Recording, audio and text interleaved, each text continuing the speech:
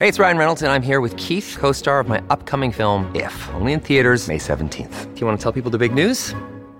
All right, I'll do it. Sign up now and you'll get unlimited for $15 a month and 6 months of Paramount Plus Essential Plan on us. MintMobile.com/switch. Upfront payment of $45 equivalent to $15 per month. Unlimited over 40 gigabytes per month. Face lower speeds. Videos at 480p. Active Mint customers by 531.24 get 6 months of Paramount Plus Essential Plan. Auto renews after 6 months. Offer ends May 31st, 2024. Separate Paramount Plus registration required. Terms and conditions apply if rated PG. Hello, everybody. This is Marshall Poe. I'm the editor of the New Books Network. NBN listeners like to read books and buy them. So we thought we'd tell you that right now, our friends at Princeton University Press are having a remarkable site-wide sale. You can get 50% off books, including ebooks and audiobooks, with the code 50, F-I-F-T-Y, at checkout until May 31. You can save some real money on Princeton University Press books. I encourage you to go there and check it out.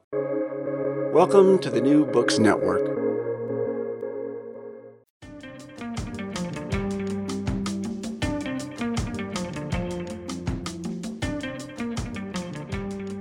Hi, my name is Geraldo Cadava, and this is Writing Latinos, a new podcast from Public Books. Latino scholars, memoirists, novelists, journalists, and others have used the written word as their medium for making a statement about Latinidad.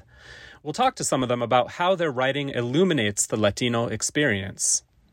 Some of our episodes will be nerdy and academic, while others will be playful and lighthearted. All will offer thoughtful reflections on Latino identity and how writing conveys some of its meanings. We'll publish a new episode every 2 weeks, and if you like what you hear, like and subscribe to Writing Latinos wherever you get your podcasts. Now for the show.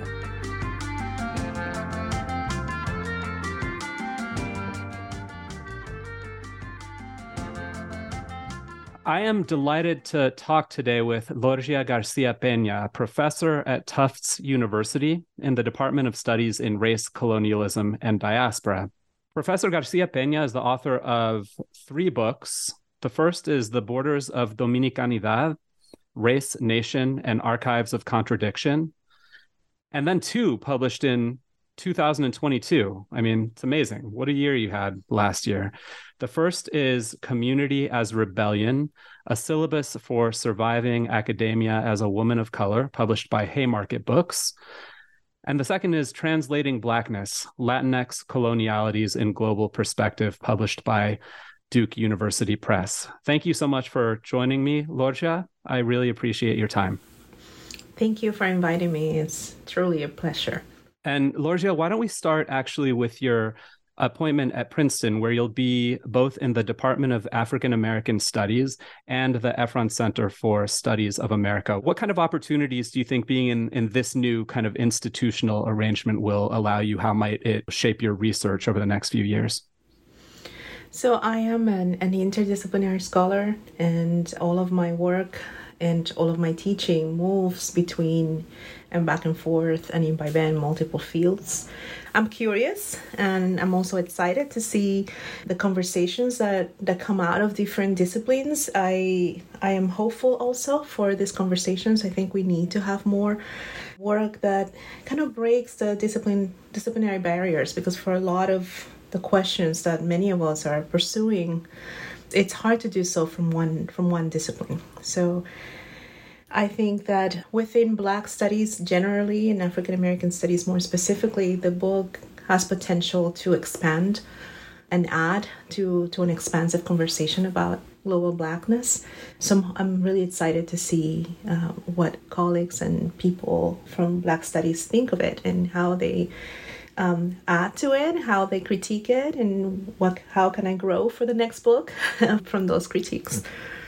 Translating Blackness is a terrific and important work of scholarship. I mean, I think more than many things that I've read, it really tries to wrestle with the meanings of Latinidad and Blackness together, and really expands the frame far beyond the United States to include places like Italy. So I really can't recommend it enough to anyone who might be listening to this. And in the book, there are a few key concepts that I think it would be helpful for anyone listening to understand. And I'll name 3 of them. One is translation. Another is hegemonic Blackness. And a third is contradiction, with diction italicized? So I'll start from the end. And contradiction is a term that I use in my first book, in the Borders of Dominicanidad, to think about the ways in which dictions, literary works, performative works, narrative, even texts, appear in archives and in textbooks and are sanctioned at times by the state. And what I propose in the first book is to read in contradiction against those sort of normative hegemonic versions of truth. And so when I was grappling with this book, which took me a good 9 years to write, I was trying to think together about Blackness, Latinidad, in a context of a world in which we tend to separate the struggles for immigrant lives from the struggles for Black lives.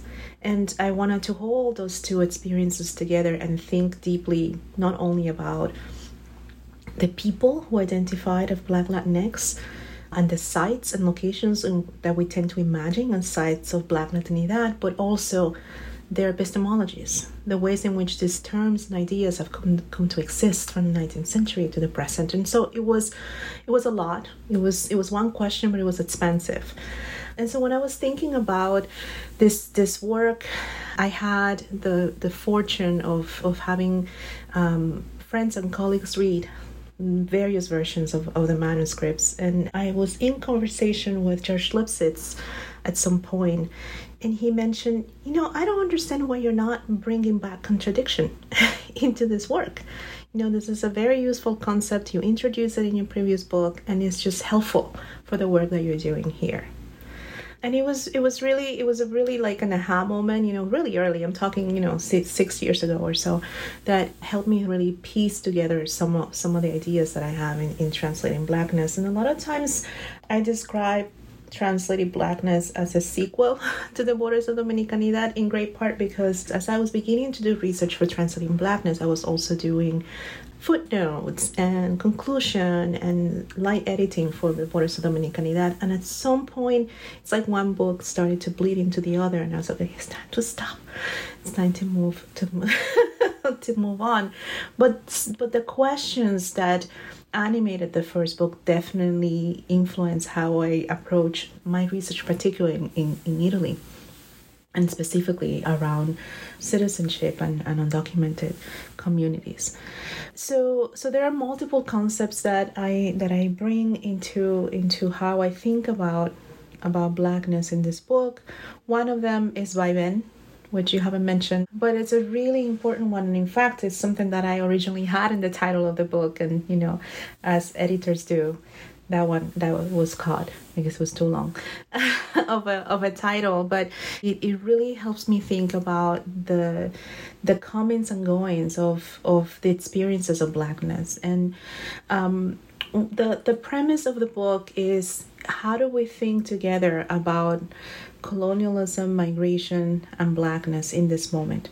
And how do we engage with the ways in which the nation and the world are reproducing multiple and new forms of exclusion and anti-Blackness?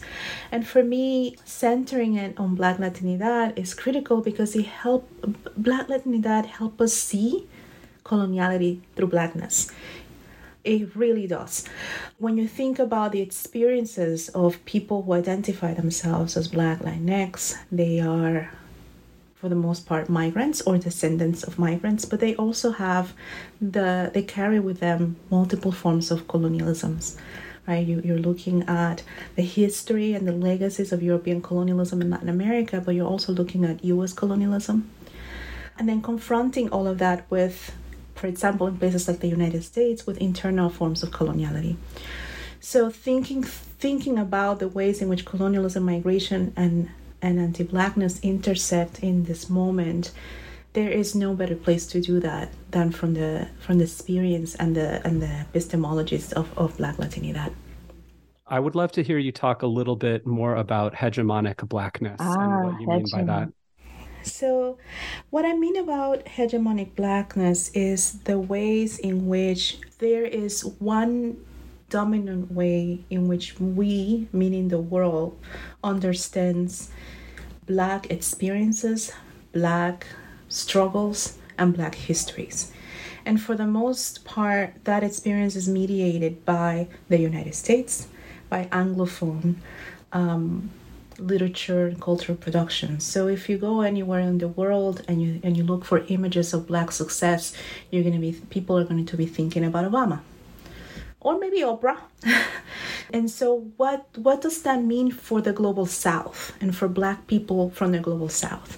This to me is sort of key and critical to the work I'm trying to do in this book, but it's also the hardest thing to grapple with because it requires scholars in the US to understand that two things can be true. That you can be, as a Black person, experiencing the cost of anti-Blackness every day and dealing with facts like the police may kill you.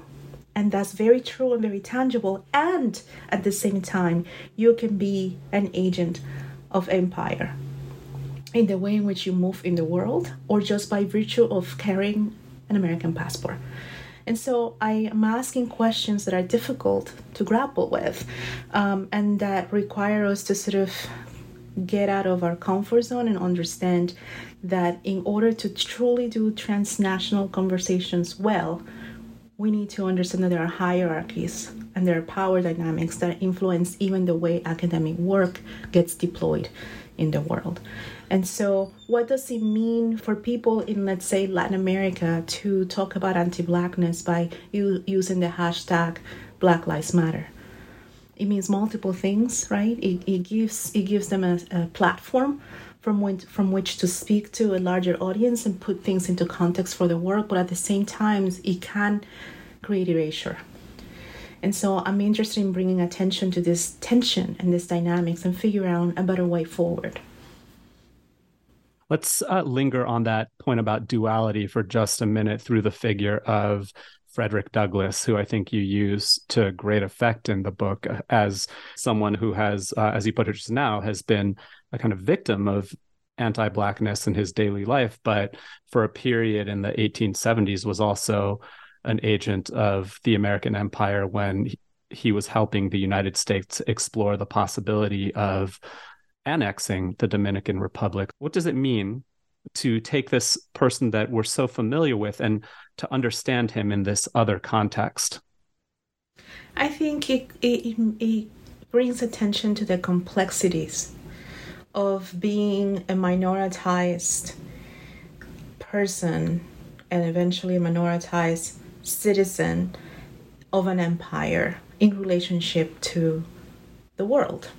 And, Reconstruction is a really important moment for how Black Americans are thinking about themselves in relationship to the world. It's a moment in which the promise of colorblind citizenship is entertained. And we had not yet seen the heartbreak of this promise not being fulfilled.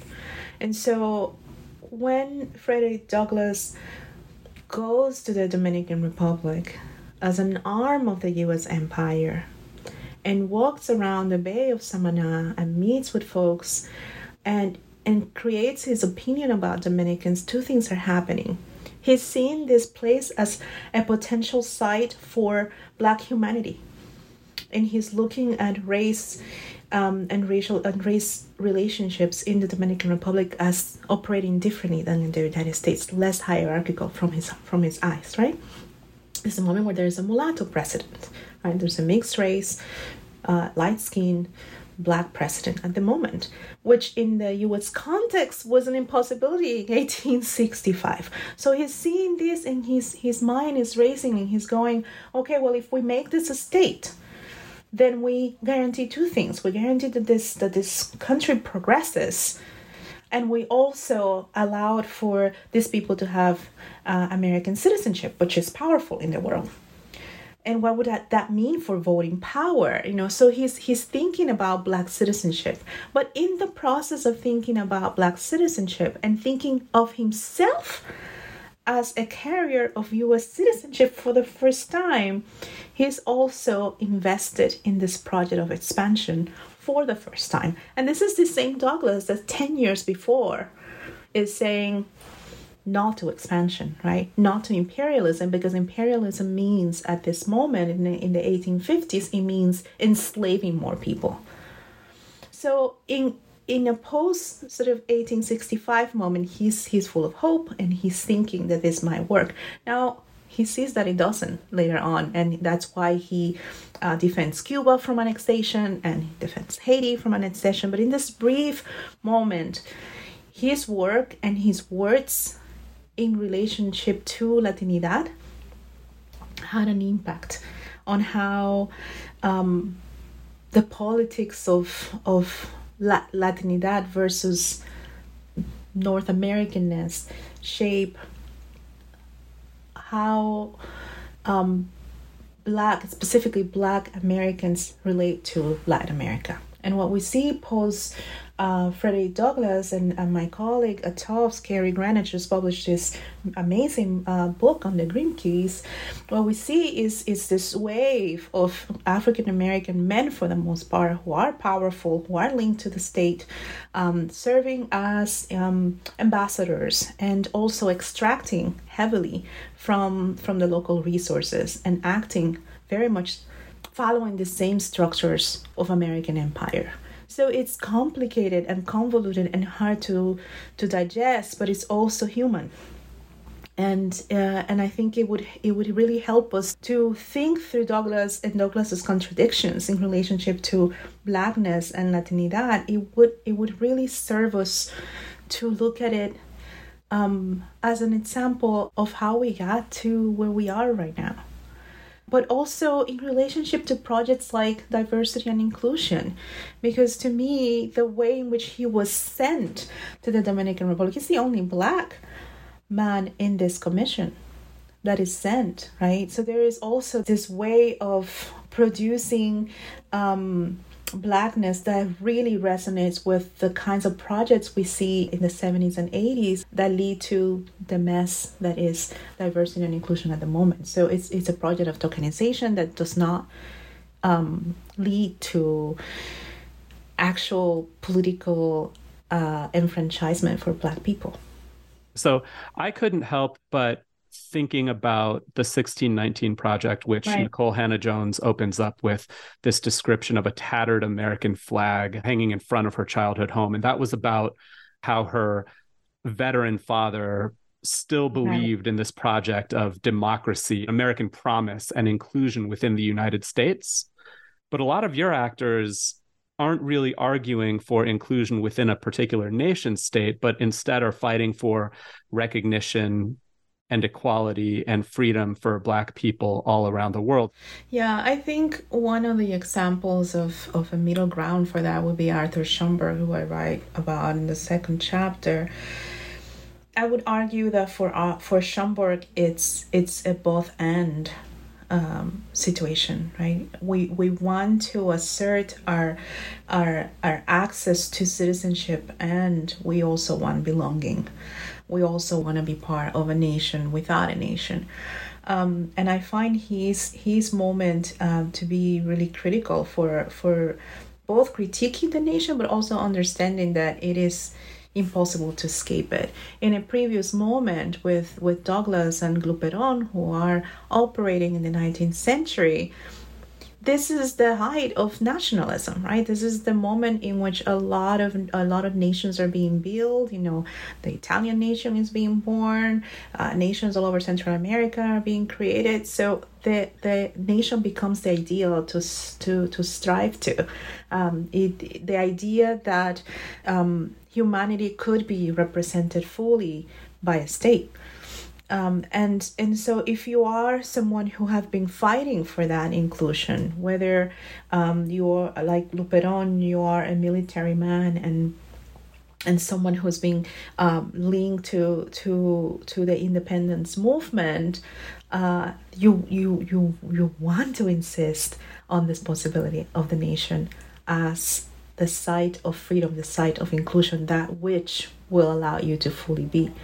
But when it comes to the United States nation, it's tricky because it's a nation that was created at a time in which slavery was legal, right? And so what you have really is not a true independence and project of citizenship for all, as you see in other countries. What you see in the United States is a change of masters, from the British to the sons of the British, right? And so there is really very little change. And so I think the contradiction is more stark for minoritized and indigenous and Black people, especially in the United States, to be able to buy into a nation that did not ever not only include them, but even show them as full human beings. And I think there is a moment that sort of extends to the 20th century of believing in the nation and buying into patriotism and buying into the idea of the Constitution that never really was intended for people like us, but thinking that perhaps now it can be. I think that there is a desire, and then there is also, in many ways, a hesitancy to see the possibility that the nation is a failed project, that it will never actually include us. Because if we think about that in those terms, then what else is left? How do we conceive of ourselves vis-a-vis other people? And I think that that's something that a lot of folks are grappling with at the end of the 20th century, especially. Yeah, I'm glad you brought up Arturo Schomburg, because he changed his name from Arturo to Arthur. And I think many people have read the name change as a sign of how he had come to cast his lot with the African-American community in New York and perhaps the United States more broadly. But I think what you're showing about him is that it's much more complicated than that. He's also the namesake, of course, of the most famous library and archives for African-American history and culture. But as you describe it in your chapter about Arturo Schomburg, he was creating an archive of global Blackness as well, not just African-American New York. So I think he, in addition to Douglas, those are both two good examples of kind of entirely reframing our understanding of these individuals. Yeah, I mean, Arthur changed his name from Arturo to Arthur, and then eventually, as we see from Francis Negrón-Montaner's work now, back to Arturo. To me, this is a reflection precisely of one of the many multiple experiences of Latinidad. How to pronounce your name in a new context, how to live in multiple linguistic codes. Imagine being Black and Boricua at the turn of the 20th century in New York, when there were no names for who you are, and also being an immigrant, and also being from an island that now belongs to the United States. So there are all these multiple layers of belonging and unbelonging that he had to navigate to be seen and to move in the world, and the spaces that were opened for him to allow him to do the work that he wanted to do in the world.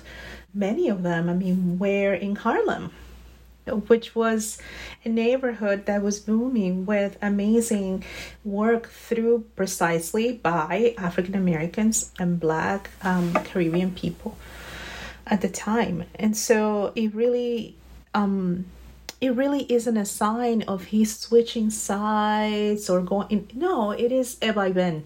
It is the vaivén that Latinx people, particularly those of us who are immigrants or descendants of immigrants, go through in our lifetime, right? We change how we pronounce our names or how we engage with certain topics, and that is how we move in the world, because that is how our experiences are developed and shaped by what's around us. In your book, women are central as both survivors of ongoing colonial violence and organizers and even soldiers developing strategies of resistance against it. So can you talk about how a politics of gender sits at the core of the story you tell? The women that I write about are powerful.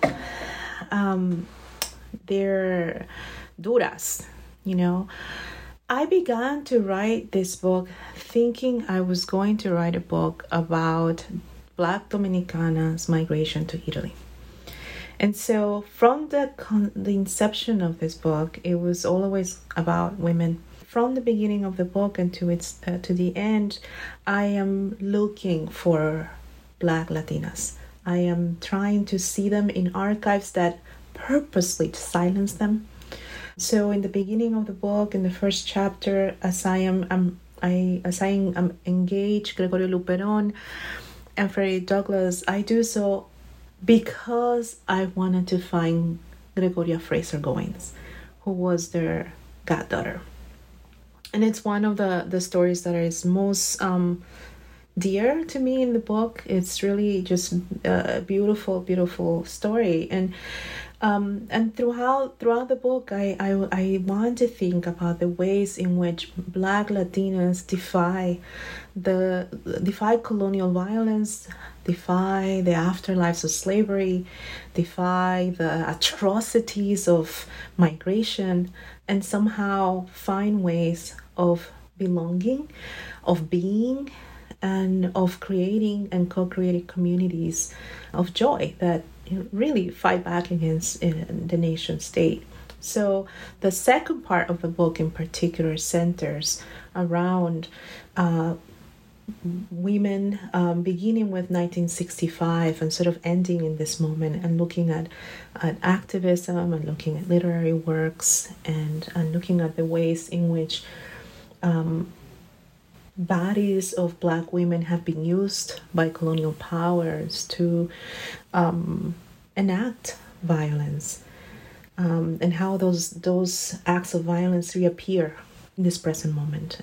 So I'm sort of trying in many ways to conjure that violence to make us see it, but also to make us see the totality of Black Latinas' lives in the present. How that violence is often contrasted by acts of resistance.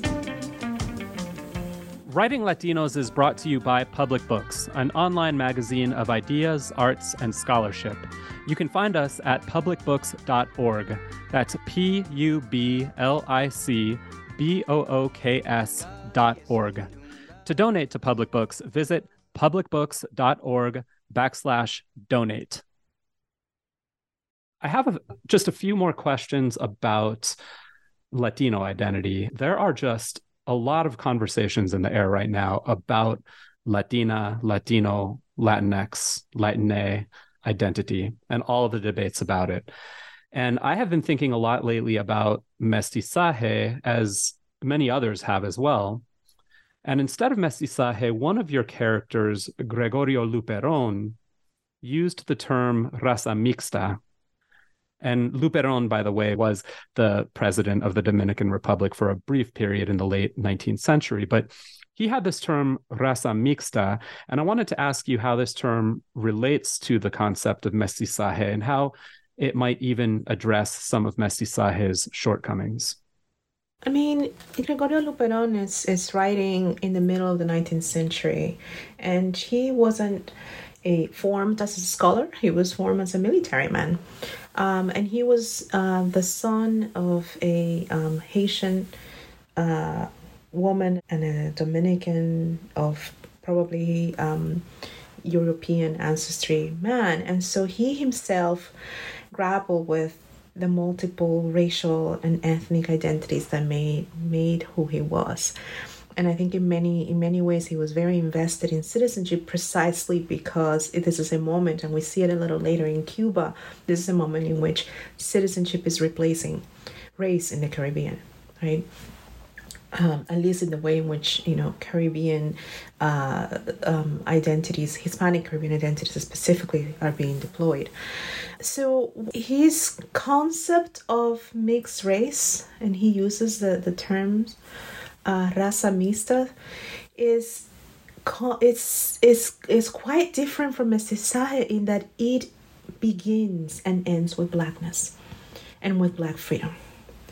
So that at the core of this identity that he calls for is this idea that we are a mix of multiple races, but all of these multiple races can only come to fruition because of the liberating work of Black people.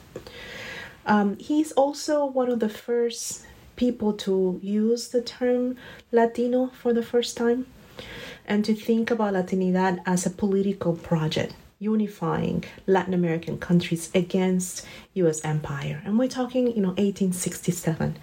So this is really, really early, and I find him really interesting in the way in which he allows us to think about Latinidad before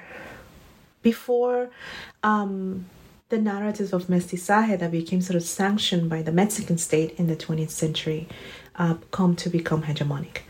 And what I tell my students when we talk about this, and I teach a seminar on Black Latinidad that I enjoy and love, is I am all for canceling whatever you want to cancel. If you want to name us oranges, I'll take it. But I also would like those critiques to come after we have enough historical perspective. Because I think if we understood that first came Blackness and then Latinidad, and that this term, Latinidad, was created as an anti-colonial term that was grounded on Black liberation, if we knew that, if we knew Lupe Perón's work, if we knew Betances' work, perhaps we would not be calling for the cancellation of the term, but rather reminding people that Blackness has always been central to Latinidad. And so my impulse in this moment and in this dialogue is to insist that we get enough historical perspective. And then if you still want to cancel, go ahead. I'll sign me up. But let's do so not because of the moment that we find ourselves in and the ways in which some people have co-opted the term and changed it, but let's do it because we really are aware of the totality of that history. And I don't think we are, because Latinx studies until very recently has not centered Blackness. Still doesn't center it. There are more dialogues, but we have failed as a field to understand the significance of Blackness and anti-Blackness in Latinidad. And I think the question should be, how do we fix this? I was thinking too, back to your book, about your discussions of Afro-indigeneity or Black indigeneity, and that seems to also complicate a simple distinction between white Latinos and Black Latinos. So really the question is just, what are your thoughts about this discourse about white Latinos and Black Latinos? I mean, what I think, and this is, what I also teach my students, is that Latinx and Latinidad is not a race. It's not a race. It's other things. It could be an ethnic identity, it could be a cultural identity, it could be a political identity, but it's not a race. I resist when I hear the phrase Black and Latino. It's another way of saying that we are not both, that you are either or, and that's simply just not true. So for me, again, these conversations need to be complicated more. It's not that simple as black and white or black or white. Are we do we have commonalities because of histories of colonialism, because of language, because of histories of migration? We do. But how do we disentangle those commonalities from the fact that not every Latinx experience is the same? That being an indigenous person who identifies as Latinx is not the same experience as being a white Argentine living in the United States, that those experiences are not the same. And yet there are moments of encounter, which is why so many of us continue to embrace the term, continue to name ourselves Latina, Latino, Latinx. So I think, the invitation should be, how do we complicate this conversation beyond a binary that honestly isn't useful for thinking about Latinidad. Finally, I have to ask, because there was banter on Twitter about this a while ago, and you and I know. Let's go to Twitter to tell us what kinds of Are you conversations. asking me about flan? Because apparently my most controversial tweet was about flan. So. No, although I did have flan 2 nights ago. That's not what I was going to ask you. I'm teaching this graduate seminar on Latinx historiography, and we read Laura Gomez's book, Inventing Latinos, where she states very clearly that Latino only makes sense in a U.S. domestic context, and it doesn't make sense to use it otherwise. I read that knowing that we were going to be reading your book later on in the quarter, and remembering conversations we've had about how you were doing research in Italy. I was thinking, man, I have to ask Lorgia about this, because I would imagine she has something to say. So I'll just ask, tell me your thoughts about whether Latino exists or only makes sense in a U.S. domestic context, or whether it can extend, say, to Latinos in other places like Italy. When we think about things like, popular phrases like race is a social construct, which we have been hearing for since I was in college, I would agree that the term Latinx, Latino, Latina, or Hispanic, as we know it today and as it's being deployed, is a product of the United States. I would agree with that. Both in terms of U.S. imperialism, which is what I talk about in the first chapter of the book, but also in terms of the populations in the United States of people who trace their ancestry to Latin America and who are either born here or came here as young people and named themselves that. And so I would concede that that's important and that we need to understand that history. I would also insist that in this historical moment in 2023, we are in a moment that is radically different from 1965, and that Latinidad has traveled, and that there are communities outside of the United States that are naming themselves Latinos. And Lorgia, I'm not going to go and tell them that they are not, because that is not my job. My job is, as a researcher and as a scholar, is to listen and take seriously what people are telling me that they're naming themselves. Otherwise, that project of sort of telling people how to be or how to name or what to feel in relationship to race and ethnicity becomes colonizing, and I don't want to do that. What I have seen, and this is what I can share, is that newer enclaves of Latinx identities are forming in other global north countries, places like Spain, places like Sweden, places like Italy that I write about. And that those people who are born there and their parents are from Latin America are looking at New York and LA to come up with a language with which to talk back to the nation. To me, that's Latinidad. So the short answer is, for me, in this moment, and again, we need to be very specific about historical moments and situations. This is not 1965. If you asked me that question back then, I might have a different answer. But in this political moment, and in this moment in which migration, Latin American migration, has been diversifying from being almost the majority of migrants coming to the United States to having now sort of a multi-pronged approach to migration that has been going on for a good 50 years. In this moment, Latinidad to me applies to the experiences, histories, identities of communities of people who trace their ancestry to Latin America and live in the global north and consider themselves in the global north minoritized communities in relationship to Latin America and the nation they live in. I cannot resist one small follow-up. Are there consequences for those who insist that Latino is a domestic concept and want to keep it that way? Are there consequences for letting others in to that conversation? I'm not a big fan of borders, and both in terms of national borders and in terms of bordering people's identities and bordering people's ways of thinking and engaging. I think we lose a lot in that process. I understand as a Latinx studies scholar that there is a history, and a history that I am very careful to teach my students and to understand, of Latin American studies and Latinx studies being in tension in a lot of our institutions because of a tendency of Latin American scholars to wake up one day and say, oh, I do Latinx studies. So I want to clarify that this is not what I'm calling for or what I'm defending.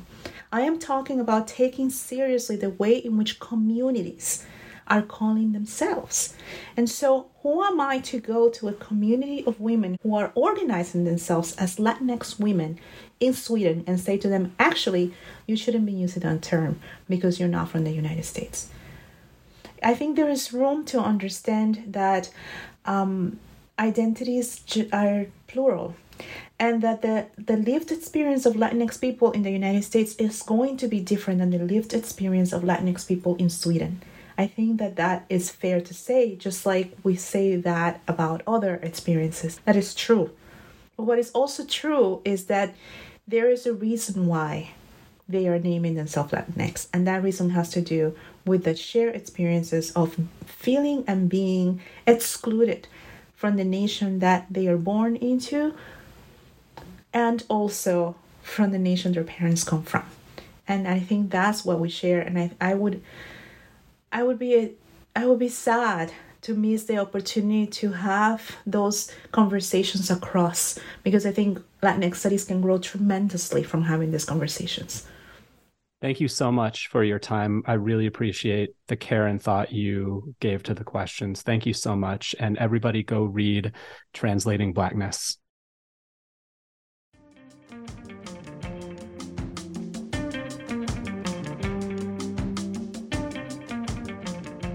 Thank you for listening to this episode of Writing Latinos. We'd love to hear your suggestions for new books that we should be reading and talking about. Drop us a line at geraldo@publicbooks.org. That's GERALDO@publicbooks.org. This episode is brought to you by Public Books. It was produced and edited by Tasha Sandoval. Our music is City of Mirrors by the Chicago-based band Dos Santos. I'm Geraldo Cadava. We'll see you again next time.